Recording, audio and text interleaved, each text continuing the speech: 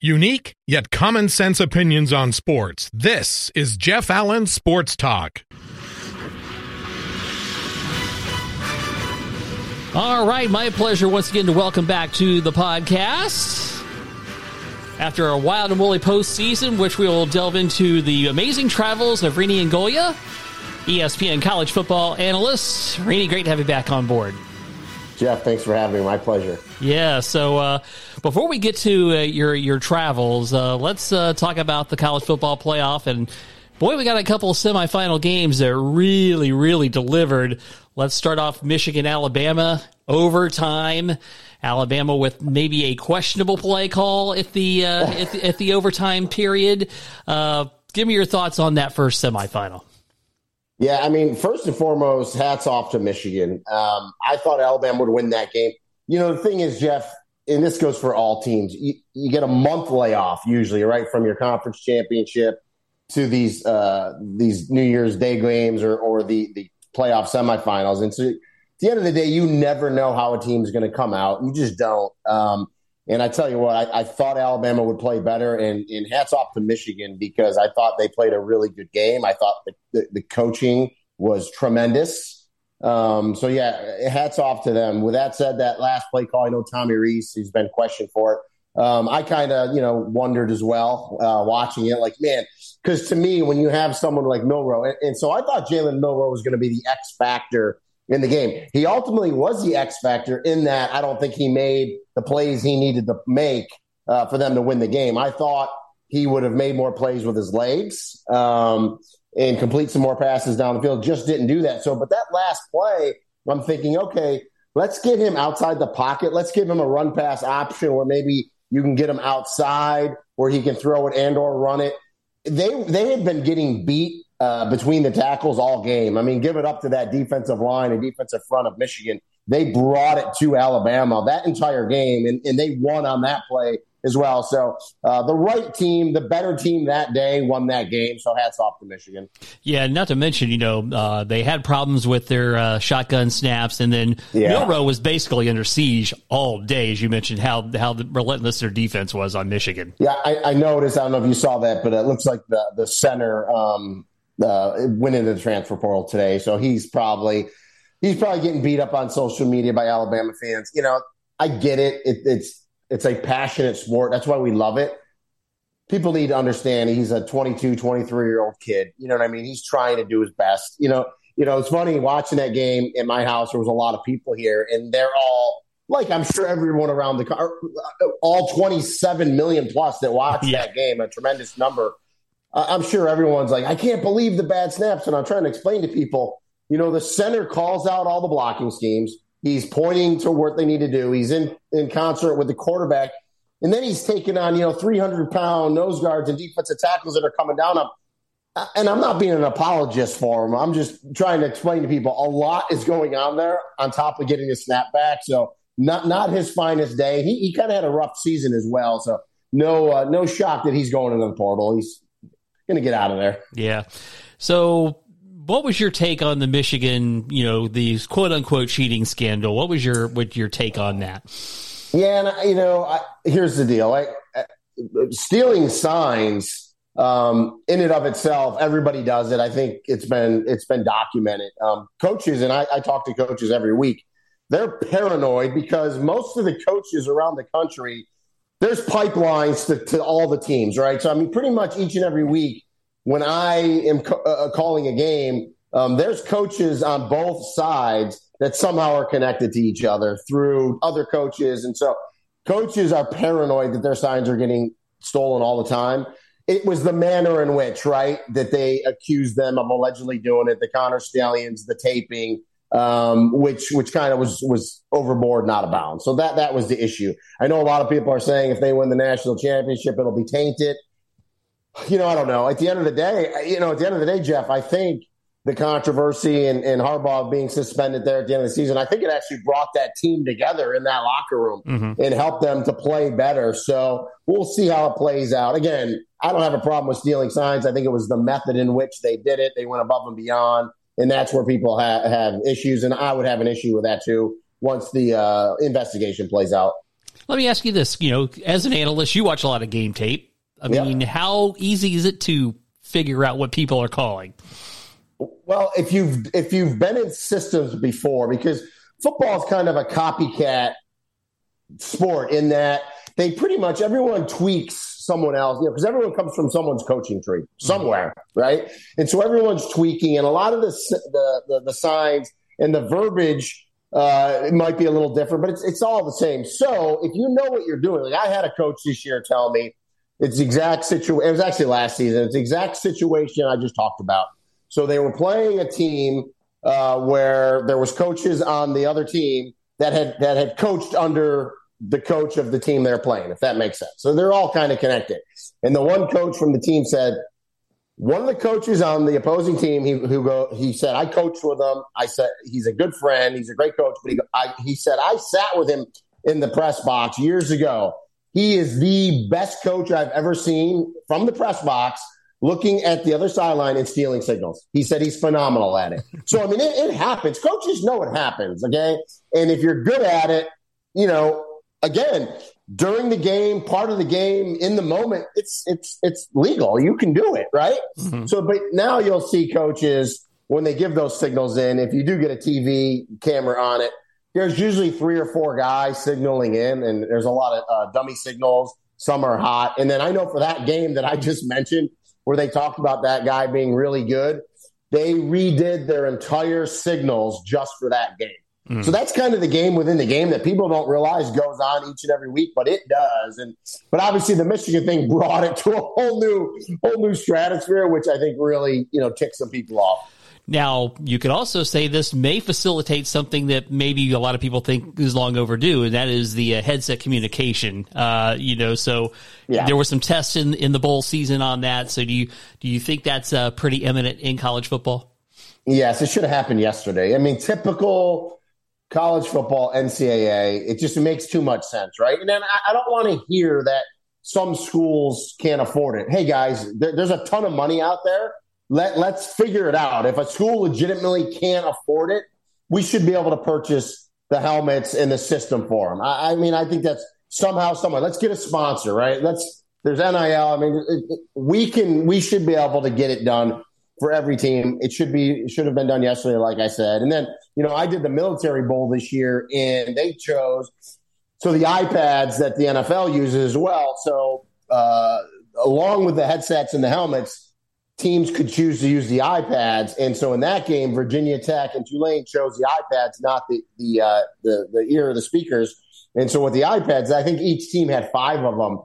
And so if you were out on offense and let's say it was an 11-play drive, you come off the field, your coaches are there with iPads, and you can immediately rewatch all 11 of those plays, which is technology that's going to come as well along with the headset. So, yeah, it's overdue, and it's going to happen, hopefully next year. Well, once upon a time, Bose sponsored NFL headsets.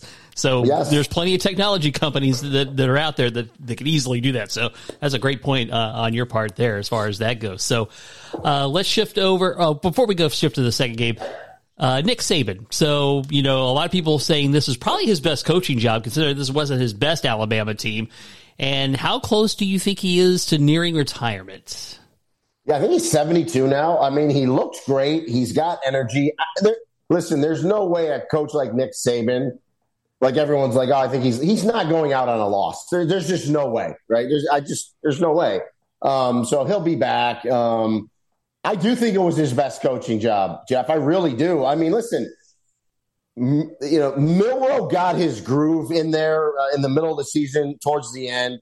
Again, I don't think we saw his best game. And listen, pressure and big stage gets to all of us, gets to everybody. You just don't really know how you're going to handle it. And so he didn't have his best game. I mean, the team didn't play their best game. With that said, though, to get them to where they were to beat Georgia and win the SEC, definitely I think probably his best coaching job, because there was just so much going on there. So, but I think he'll be back for sure. And it'll be interesting, see how much longer he goes. Again, I think he's 72. So, yeah, we'll see. Yeah. But obviously a very, very storied career that's, there's not a lot more he can accomplish, right? I mean, he's done so much. I mean, he could walk away today and everyone's he's going to be the GOAT. There's no doubt about it. But I just knowing a guy like that and his personality, and really, it's not probably even so much the fact that they lost that game. It was just we talked about it, the snaps and the turnovers, and there were some penalties. It just wasn't a good, clean game. And no coaches can take losing a game when they know, hey, we played well.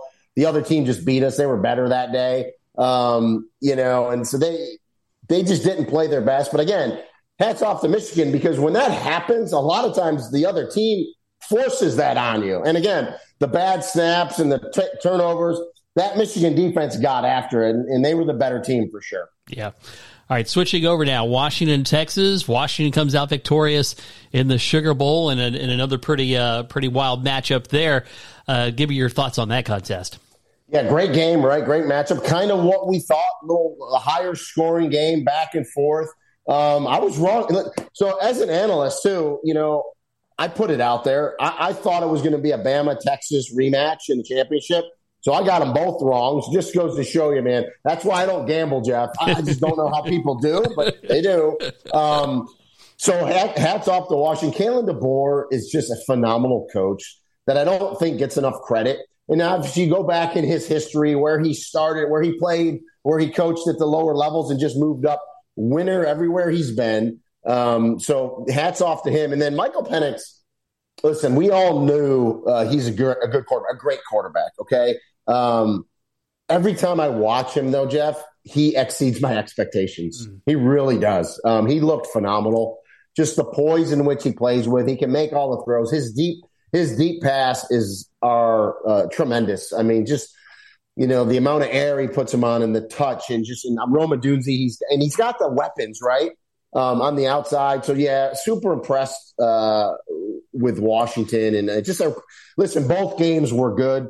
They were both entertaining. They were both competitive. Obviously, the viewership showed that. So I'm looking forward to this championship game, though. Yeah, and of course, they had a great segment on Game Day, too, regarding Penix and his career. Very injury-riddled, and for him to finally hit this apex, all the hard work he's had to put in. He's a Florida kid, too, so there you go. You know what I mean? Yeah, outstanding stuff. So what's your thought on the final? Yeah, I don't know. This is just kind of like a toss-up. I think Washington. So the whole football gods and all that stuff. It's fascinating, right? Because of what you just talked about the sign stealing scandal, right? Mm-hmm. And then the other part of it is it's how ironic. It's amazing what a year the Pac-12 had. Mm-hmm. I mean, I think it's 108 years. I could be off. 108 years that Conference of Champions. It just gets imploded this year. It's going bye-bye, but yet they have a team in the championship. So it's almost like if you have football gods, it's almost fitting that Washington wins this championship. It really is. So I think – so I'm going to play it that way. I think Washington is going to win this thing in a close game. I do. Yeah. And, of course, it's wild. And as you said, the Pac-12, basically down to two teams. They're going to do a deal scheduling wise of the Mountain West and try to keep this thing alive. They got 2 years. They got 2 years to get 6 more teams, right? I believe they got to get the conference back up to 8. So we'll see. It'll be interesting. Listen, the way conference realignment's going, if the TV money is there and teams can move and it makes sense, they're gonna for sure. So there's going to be some movement because they're going to do their best. Those Oregon State, Washington State, to keep that conference alive. There's no doubt. Yeah. And, of course, a team that could be on the move, Florida State, wanting to get out of the ACC. They were snubbed for the college football playoff. Where did you stand on their omission? I think, in my opinion, the committee really did them an injustice by ranking them the prior week and really kind of put them on the banana peel. Yeah. I'll preface it by saying I'm friends with Mike Norvell. I think he is a great coach. I covered him a ton in Memphis. I actually just texted him a little while ago. You're 100% right. So were they the one of the top 4 teams at the end of the year? Absolutely not. They weren't. I mean, once the quarterback gets hurt, once Jordan Travis gets hurt, they were not one of the top 4 teams. And it's unfortunate because the thing with this the 14 playoff. It's amazing, Jeff, that it took 10 years for this to happen, right? Because the system wasn't set up, right? There's 5 Power 5 conferences and there's only 4 spots, but it just seemed to work out every year. Well, this was a year where it was just like a 10-car pileup, and there's nothing the committee can do. The committee got it right. They just weren't. But I am with you. I watched that North Alabama game. North Alabama at Florida State, they were a FCS team with a losing record. Now, I know at the end of the day, and that was the game Travis got hurt in. Remember, they were down 13-0 in that game when Travis got hurt. So he's trying to make plays, right? Which you would think in a game like that, you should never be down 13-0 to an FCS team with a losing record at home. Okay, that's the first thing. I know they ended up scoring like 59 points in that game, but when I got done watching that game, that might have been one of Florida State's worst performances. They just did not play good. So to your point, after that game, the committee should have dropped them a spot. Instead, they moved them up. And they ended up moving up to the 4th spot. And they might have been in the 5 spot and then went up to the 4th spot after the Florida State. But I am with you. I think if the committee would have probably put them at 6, then they would have had that outrage at the end of the season. They wouldn't have gotten the backlash that they got at the end. And ultimately, I think more players probably would have stayed and played in the Orange Bowl. That aggravated me. Listen, I get it. Players got to do what they're going to do. They're going to make their decisions. We're not talking about I don't want to disparage any bowl games, but we're not talking about a December 15th, bowl game that pits 2 6-6 teams. We're talking about the Orange Bowl. It's a New Year's 6. It's a prestigious bowl game. You get a chance to play a team that was the 2-time defending national champion that's lost once in almost 3 years. Go prove to the committee and prove to America that you should have been in the 4. So that really bothered me. It bothered me for Mike Norvell because he doesn't have a choice, right? Right. 29 scholarship players bailed out. And so listen, if you want to opt out because of NFL or transfer portal, that's your prerogative. I understand it. Don't tell me you're opting out because you believe the CFP committee screwed you, so you're opting out. That is, go prove to the world that you belong, that you can be in a Georgia team. Listen, Jeff, Georgia had a big complaint as well, right? To say that they weren't one of the top 4. I mean, literally 30 straight games, they get 1 loss, and it was to a very good Alabama team on a neutral field. But guess they handled it with class, and they said, we're going to go to the Orange Bowl and play. And so I just feel bad because the players, and you probably saw Mike Norvell's post-game speech, which was outstanding. He's a class person. He's a great coach. He's a better person. He was on the money. I felt bad for the kids that stayed and played, especially the ones where it was their last game. Like, that's the taste you get in your mouth. You lose by 60 points in the Orange Bowl. It wasn't fair to those kids. They were outnumbered. They were outgunned. 30 of their teammates that were scholarship players. How many starters bailed out? I felt bad for the kids that fought in that game that had to endure that. That's, to me, that's the place in college football. Boy, I wish we could try to fix it a little bit. Yeah. Well, I know what kind of player you were in college. I'm thinking, even if the opportunity presented itself to opt out, you're playing. Yeah, I mean, listen, I played in the early 90s. It was a different era. It just was. I mean, listen, there was no NIL, there was no transfer portal. Hell, we didn't even have internet, cell phone. So it was just a different time. But we played. But someone on social media, I don't know who it was. I don't want to. I wish I could give them credit, but they brought up a great point. So we see all these college players, right, that say, well, I'm going to opt out for the pros. I'm going to start getting ready, and I don't want to get hurt. But yet we have all these top high school players, because here in Orlando, the Under Armour All-American game's going on. All those players are going to big-time colleges yet next year, but yet they play in this All-Star game. They don't sit out of the All-Star game. So, are we going to get to a point where players in high school are, I'm not playing?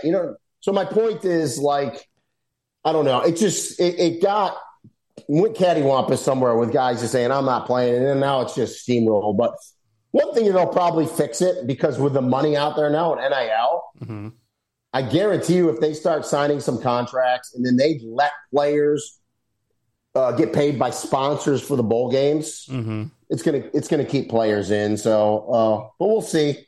Yeah. Money does great things, but it can be the root of evil too, right? Correct.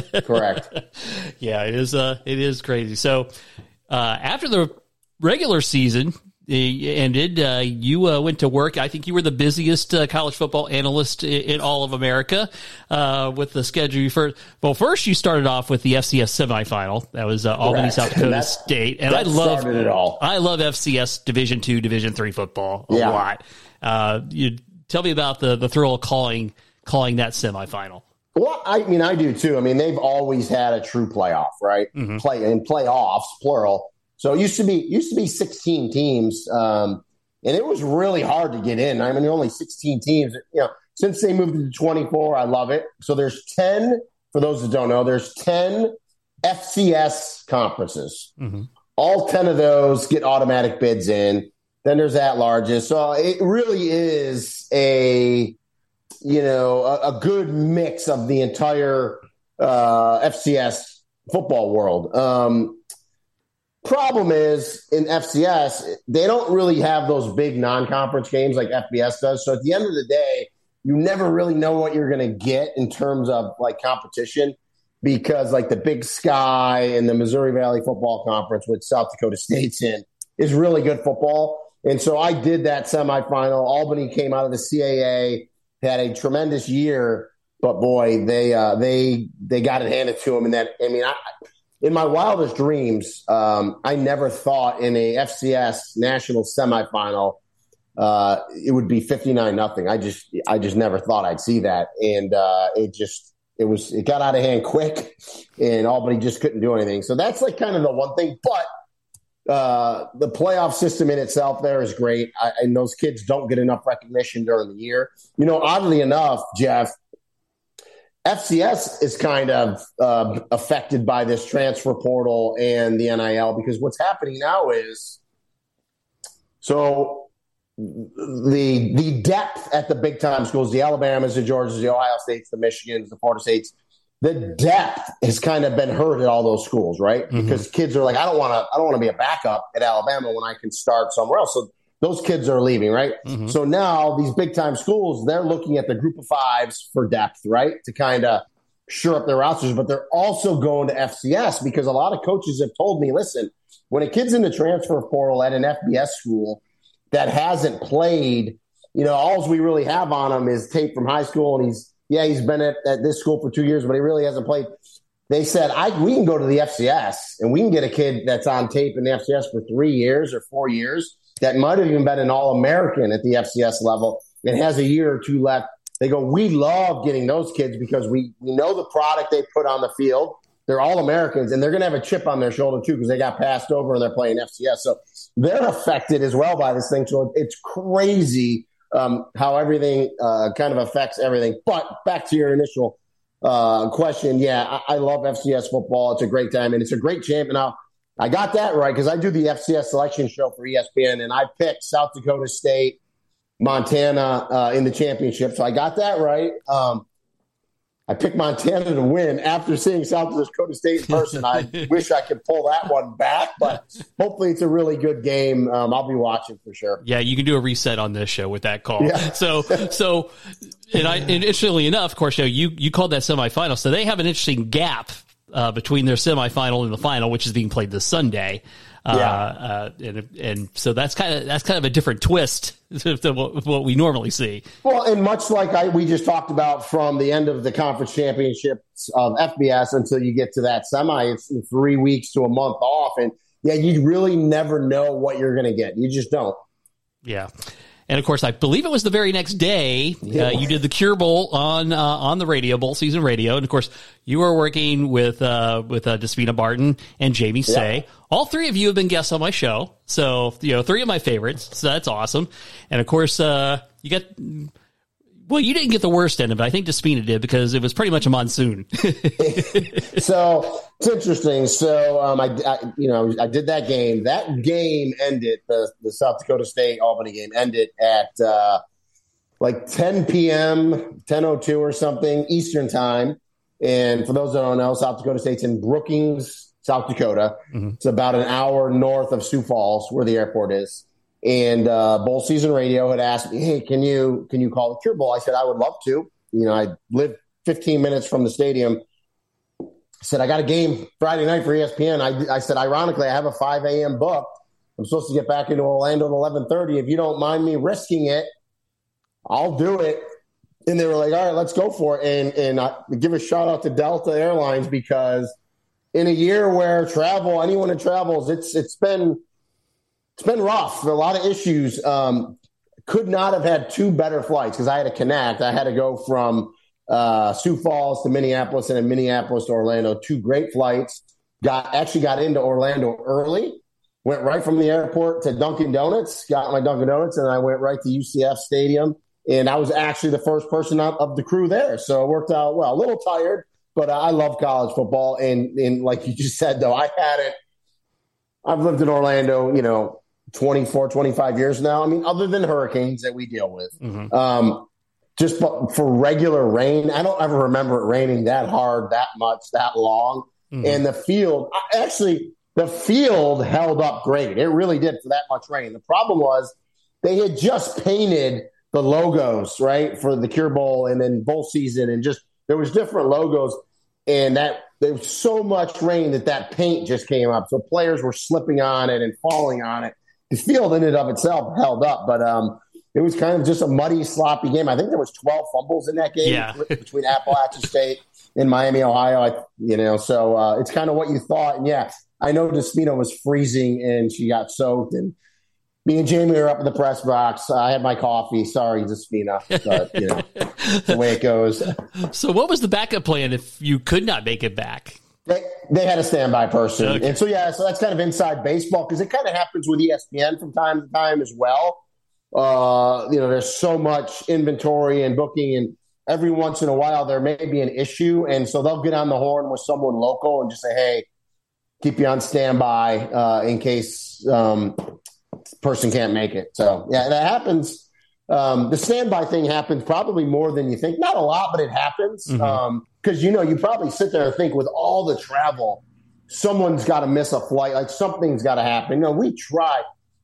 We try hard in this business never to fly day of. But it happens sometimes. I take it a step further. I don't even like flying the day before. Like if I have it in a perfect world, like for a Saturday game, I fly Thursday afternoon. I like to get to my venue, get to my site Thursday night. Normally we have meetings anyway on Friday, and I hate flying in get up at 4 a.m. and I just feel miserable Friday. I'd rather just fly Thursday, get there. So that's, if I have my druthers, that's normally what I do for during my season. Okay. Yeah. Go for the least amount of stress you can endure, right? Exactly. All right. So then, and I think I have the correct order. Military Bowl was next. Yes. And that was Virginia Tech and Tulane.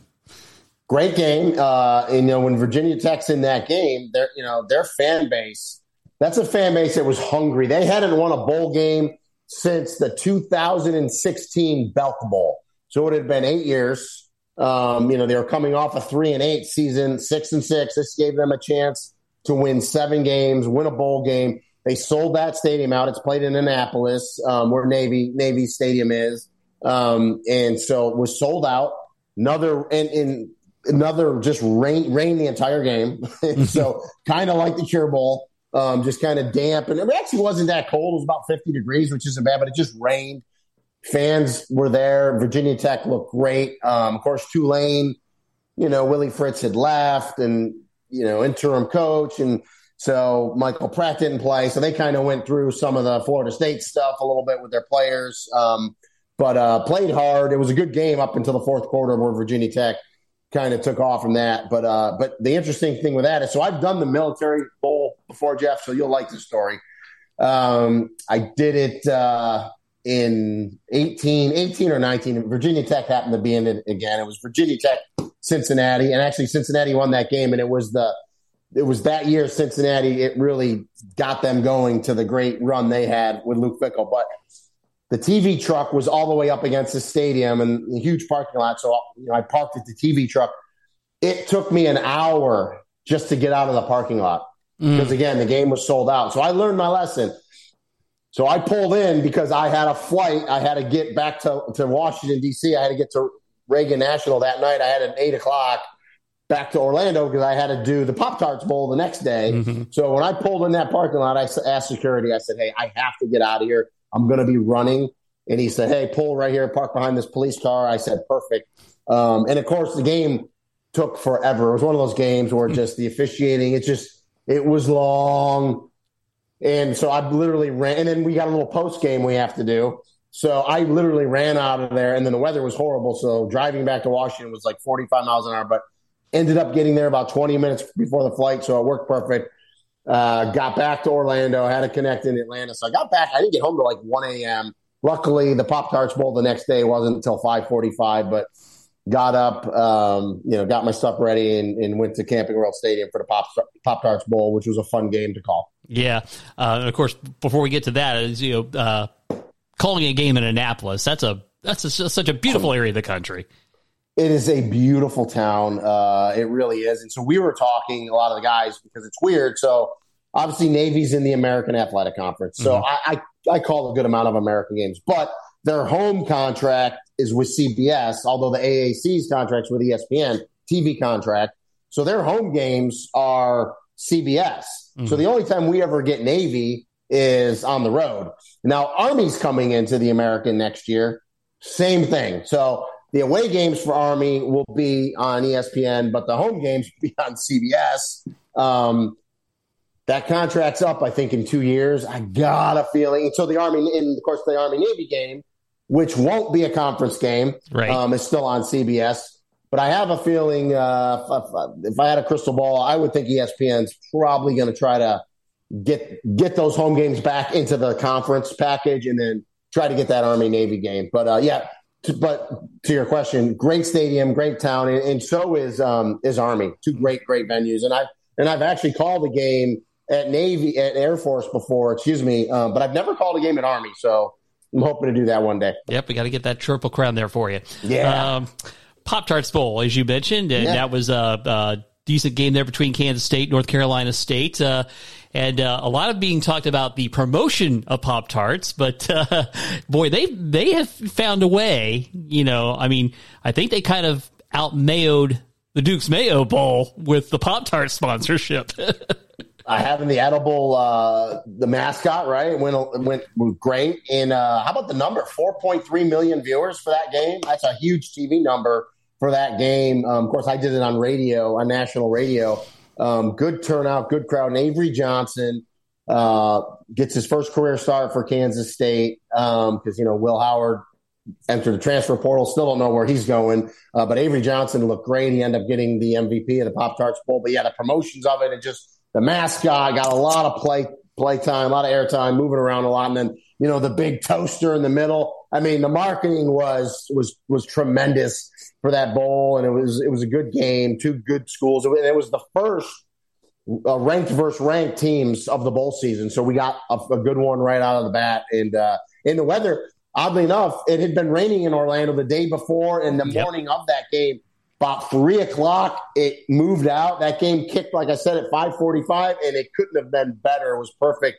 About 60, 62 degrees, clear skies, rain was out of there. So it ended up being a really good weather day, too. Yeah, it was a great, excellent game. I got to sit across the way from you in a suite on the other side nice. and to enjoy the game. So did you eat some Pop-Tarts? I got some Pop-Tarts. You better believe it. They brought a bunch of boxes into our radio booth. So, of course, my daughter's texting me, and it's like I'm at Publix. She's giving me an order of what kind of Pop-Tarts to bring home. They brought strawberry in, so that's what I brought home, and I got yelled at. And then it dawned on me, well, the mascot's name was Strawberry, hence why they were probably handing out strawberry Pop-Tarts in the press box. But then someone else I talked to said, oh, yeah, no, there was different flavors floating around. Well, I got strawberry, which, listen, I didn't complain. I've been eating them all week. Yeah, I managed to scarf a few, so it was good. It was good stuff there. So, and then of course you got to do the Florida Citrus Sports Daily Double with the Cheez-It Bowl on New Year's Day. Iowa and Tennessee. Poor Iowa, just didn't have any offense to give, and Tennessee, is their next quarterback? Is he the guy? Nico Iamaleava, okay? We made a joke because it's not easy to say. Iamaleava. Tagovailoa wasn't easy to say, too. It took people about a year, and then it was a household name. This kid's going to be a household name, Jeff. 6'6". He's probably only 200 pounds. He's going to fill out. I didn't know this. He's like an all-star volleyball player, too. Like a great spiker. I mean, he's very athletic. Usually it's like, oh, the kid was at 6'6". He was a great shooting guard or forward, right? Basketball. This kid played volleyball. And I heard some rumblings that he may get to play for Tennessee, someone said. But tremendous arm, can make all the throws, athletic. He's going to be a good one. And then another one, first career start. Great that they got him in there. You know, the month of the bowl month and those practices mean so much to the young players, especially the quarterbacks, to get in there. And they look so good. Defensively, they look good. So, yeah, Josh Heupel has Tennessee going in the right direction. I felt for Iowa, their defense is for real. We know that. They actually didn't play bad in that game. But when your offense is so anemic and just can't do anything, you just keep putting your defense in binds, and you can't hold up. And so, I mean, Cade McNamara, who got hurt, their quarterback, he's going to be back. He's not going to be there for the spring, but he'll be there in the fall. They put in a freshman quarterback that looked pretty good, that had some athleticism. But yeah, I kind of felt bad for Kirk Ferentz because I go way back. I mean, Kirk Ferentz was the head coach at the University of Maine in 1992, so I played against him. So, yeah, we go way back. And he's a good coach. Of course, it was Brian Ferentz. His son was the offensive coordinator. It was his last game, was fired by the athletic director. So they'll be bringing in a new offensive coordinator there. But I will say this too, Jeff. 14 years I've been an analyst calling games, and that's my first New Year's Day game, which I'm very thankful and appreciative that I got that game because that's kind of like, you do a New Year's Day game. It's kind of like the pinnacle. I know the games have moved around because of the calendar and TV, but at the end of the day, when you think college football, you think New Year's Day. So yeah, it was a thrill to be able to do that game. Yeah, and the Citrus Bowl has been on New Year's Day forever. Oh yeah, so it's kind of part of that tradition, at least in later years for sure. So yeah, no doubt. Yeah, and of course Josh Heupel. So he's been. I kind of hit me. It's like, wow, he's been there 3 years already. Yeah. So this is about the time now where you can kind of see the fruits of the labor that he's had to put in. Because God knows Tennessee was not in great shape when he took over that program. No, he's done a nice job. And Danny White going there as athletic director. I mean, they have everything they need there. Listen, it's a place that's won championships before. I mean, Knoxville. I mean, they know what to do. Now, unfortunately for everybody, and listen, you can. A lot of people. Oh, the SEC's overrated. I get it. Like all the talking, they're bringing in two more superpowers, if you will. Say what you want, but Texas is Texas and Oklahoma's Oklahoma. So it's only going to get tougher for SEC teams. It's going to be a gauntlet, but that's what you want. That's what you want in college football. You want the best of the best going at it. So it's going to be fun next year. And we didn't even mention 12-team playoff. And we can probably we can pluralize it now. It's playoffs because we have 12 teams. So it's going to be fun. We're going to see some great on-campus matchups as well. So I'm thrilled for that. And so, and getting back to the Florida State thing, that's the thing that kind of ticked me off was people got in the way of that. We should have been 12 this year. So people should have been bitching about Florida State's seed, not that they didn't get in, really, is what should have happened this year. But, it is what it is. We got the last year of 4. So let's we'll enjoy this championship game. And again, numbers were great. So people are watching, but I cannot wait for 12. I think it's going to be great for the sport. And someone else posted, and I agree with them wholeheartedly. Like, it's not, a lot of people are like, oh, college football's ruined. It's not, it's just different. Everything changes. I mean, there's some things you don't have to like. It doesn't mean it's ruined or it's worse than it was. It's just different. And people, it's still popular. It's still passion. Fan bases are still passionate.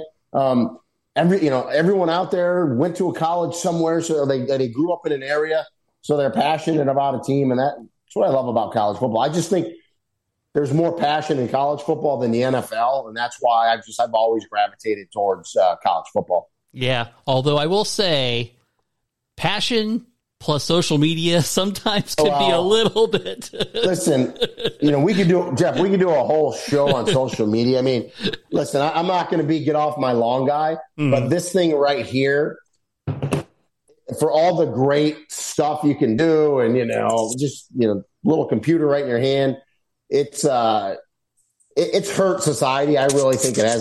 I have 2 college-age daughters. Okay. It's hard for kids these days to look someone in the eye, shake their hand, and have a conversation because they just don't do it. Right. They're texting or they're on social media, and also to your point, it's like the immediate gratification. Did I get a like on this Instagram post? Now listen, I'm on there too. I get it. It's like a necessary evil because I'm in the media world. But you talked about when I was a player, how simple life was when, if you did have a cell phone, which back then very few did, if it was a flip phone, there was no internet. You know what I mean? You actually went to the school library, pulled books and looked stuff up and cited from the books. And I had a word processor in college, so that was fancy. People are like, what the hell's a word processor? But that's what I had. So, but yeah, I mean, listen, but again, kind of like college football, I could say, oh, society's ruined because of technology and phones. It's different. It's just different, and you have to adapt. Yeah. The only thing that I find,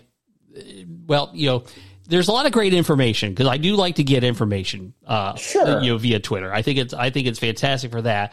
But then you get these people who are hiding behind an avatar and a screen name that are, just abusive to fans, to players, that, they would never ever say that things they say to their face. They'd get punched right in the mouth, right? If they did that in public. And so, the keyboard warriors, I could not agree with you more.